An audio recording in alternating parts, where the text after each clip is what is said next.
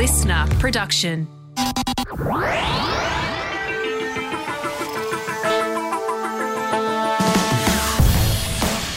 Hello, and you are very welcome to another episode of Science Explained, with me, Petra, a science journalist with Cosmos magazine. Each week, twice a week, we answer life's questions, big or small. And today, we are dipping our tiny plastic toes into the science of Barbie. That's right, Barbara Millicent Roberts, or as you may know her, Barbie. She's the disco dolly that's more than 60 years old, stands shorter than a ruler, and who's had more than 200 different careers. But this tiny doll has been troubling adults and researchers for decades, whether it's concerns about body shape, gender stereotyping, consumerism, or spying on children. Barbie always seems to find herself centre stage in toy controversies. And I don't mean in her role as the lead singer of Barbie and the Rockers. Let's get out the Barbie Lab playset and experiment with some Barbie core science. Let's start with one of the more persistent concerns, Barbie's unrealistic proportions. Barbie's case probably wasn't helped by one particular special edition doll. Released in 1965, Slumber Party Barbie apparently came with a set of bathroom scales and a How to Lose Weight book containing helpful tips like don't eat. For decades, social scientists and psychologists have been testing their concerns about the doll's body shape and how this might affect children's ideas about body image. In 1996, a group of Australian researchers decided to scale Barbie and Ken to human adult size, comparing the dolls' measurements with the physical proportions of a range of women and men. Both dolls were scaled to a reference height of 170 centimetres. Ken had a narrow 75 centimetre chest and 72 centimetre hips. The researchers found the likelihood of finding a man of comparable shape was 1 in 50. Barbie was more problematic. Barbie's chest-to-waist ratio was the most extreme, mostly due to the doll's tiny waist at 40 centimetres, compared to the reference group measuring just under 70 centimetres. Surprisingly, the doll's chest size was the measurement closest to human. The chance of a woman being the same proportions as Barbie was less than 1 in 100,000. That's the equivalent of a single person in a packed to the rafters Melbourne cricket ground.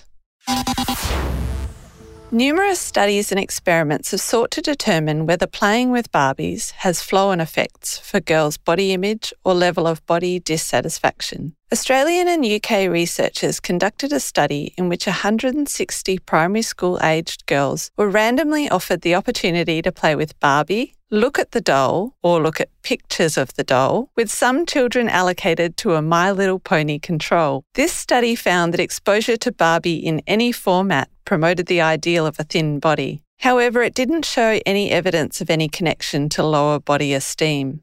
A recent study by psychologists in the UK asked more than 70 girls aged 5 to 9 to play with either ultra-thin dolls, like Barbie or Monster High, or more realistic options like Lottie. The participants were then quizzed about their ideal body size. Playing with ultra-thin dolls did result in a thinner ideal body size. The results of other studies looking into this question have been mixed.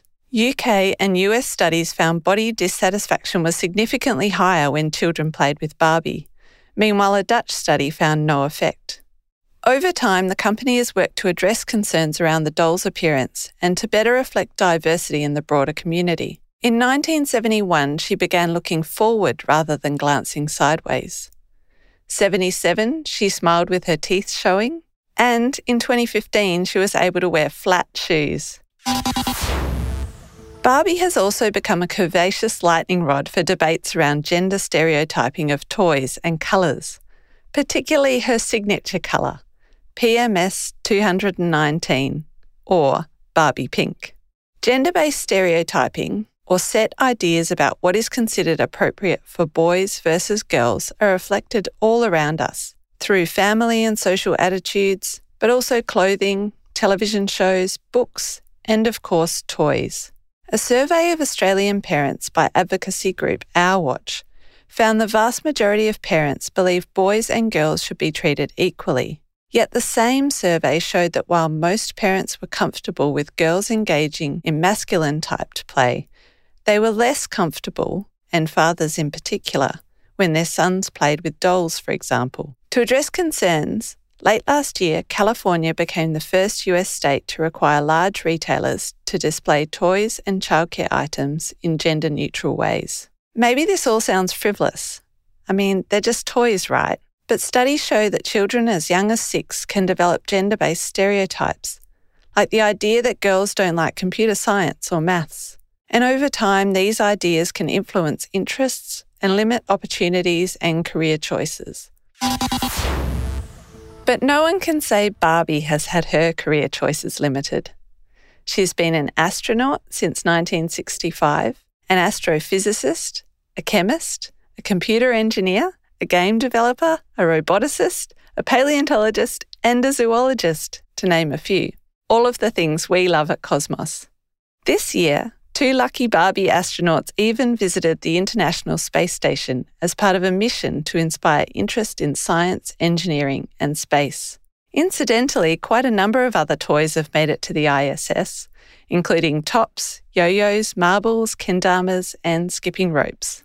Apparently, Barbie has also been running for president in almost every US election since 1992, initially up against Bill Clinton and George H.W. Bush. It must be said that Barbie's campaign mostly consisted of wearing a series of red, white and blue outfits, ball gowns, power suits and pearls, and a social media presence with inspirational hashtags like #YouCanBeAnything.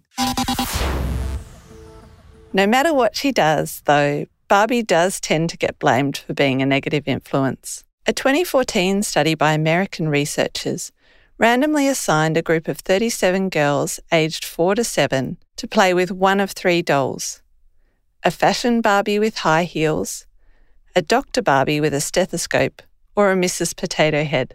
After 10 minutes of play, the girls were asked if they could do any of 110 occupations when they grew up, and whether boys could do those jobs. Girls who had played with either type of Barbie thought they had fewer career options than boys. There was a much smaller difference for the Potato Head group. Next question. Does Barbie spy on you? In 2015, Mattel released Hello Barbie, a wireless artificial intelligence-linked toy capable of having an adaptive two-way conversation. Long before the prevalence of smart speakers, here was a toy embedded with microphone, speaker and Wi-Fi connection and speech recognition enabled by a belt buckle.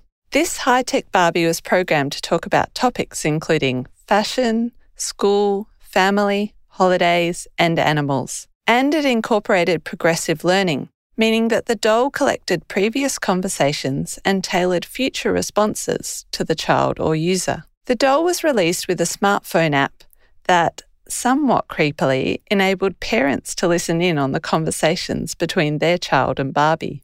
Security researchers soon raised concerns the doll could be turned into a surveillance system for tracking and listening to young children, with hackers able to access system and account information, stored audio files, and directly access the doll's microphone. Still, the innumerable concerns haven't dampened demand for the 60-year-old toy. Photos from the forthcoming Barbie movie have recently unleashed a hyperpink global Barbiecore trend that has not only swept social media and the fashion world, but inspired architectural paint companies to release Barbie Dream House-inspired paints. The most expensive Barbie ever has a local connection. Australian jeweller Stefano Canturi created her diamond necklace and earrings, which the doll, Stefani Canturi, wears with a little black dress and pink heels. She was sold for $302,500 at a charity auction for breast cancer research. But there's money in quantity too. During the pandemic, Barbie's sales rose to $135 billion a year. The population of Barbies is growing by around 100 Barbies every minute, or 58 million Barbies a year. For comparison, the global human population grew by around 65 million. And of course, being made from plastic, Barbies, probably live a lot longer. In saying that, it's probably not a great idea to be playing with those vintage dolls. A study in environmental health found toys from the 70s and 80s have hidden dangers beyond gender stereotyping. According to the researchers, up until recently, heavy metals were largely unregulated in toys and other products. The study used a handheld X-ray fluorescence spectrometer to detect heavy metals in toys, including Barbies, Fisher-Price Little People, and My Little Ponies. Lead or cadmium were found in 67% of the vintage toys tested, often exceeding current US or European limits. Arsenic was detected in 16% of the toys. Yes, arsenic. Originally, Barbie was made from a type of plastic called polyvinyl chloride by a process known as rotation moulding, where plastic is turned slowly in moulds while the vinyl hardens. This method made sure Barbie had all her fingers and toes. New environmental laws in Europe have caused a rethink, because when PVC is burned, it produces hydrochloric acid, linked to acid rain. Today, Barbie is made up of a concoction of different plastics you've probably never heard of. Her arms are made of ethylene vinyl acetate, also used in thongs. That's flip-flops to our overseas listeners, and frozen food packaging. Her torso is acrylonitrile butadiene styrene, also found in Lego. Legs from polypropylene and PVC, and a head of hard vinyl, the kind used in vinyl records.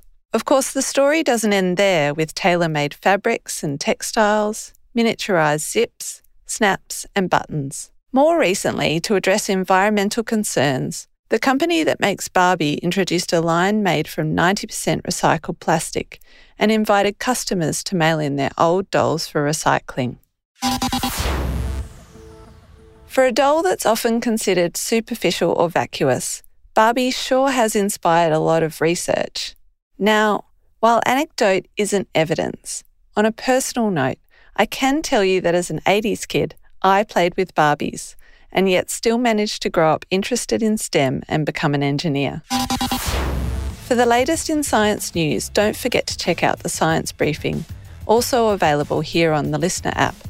And head to cosmosmagazine.com for more science just like this. Otherwise, we'll be back next time for another Science Explained.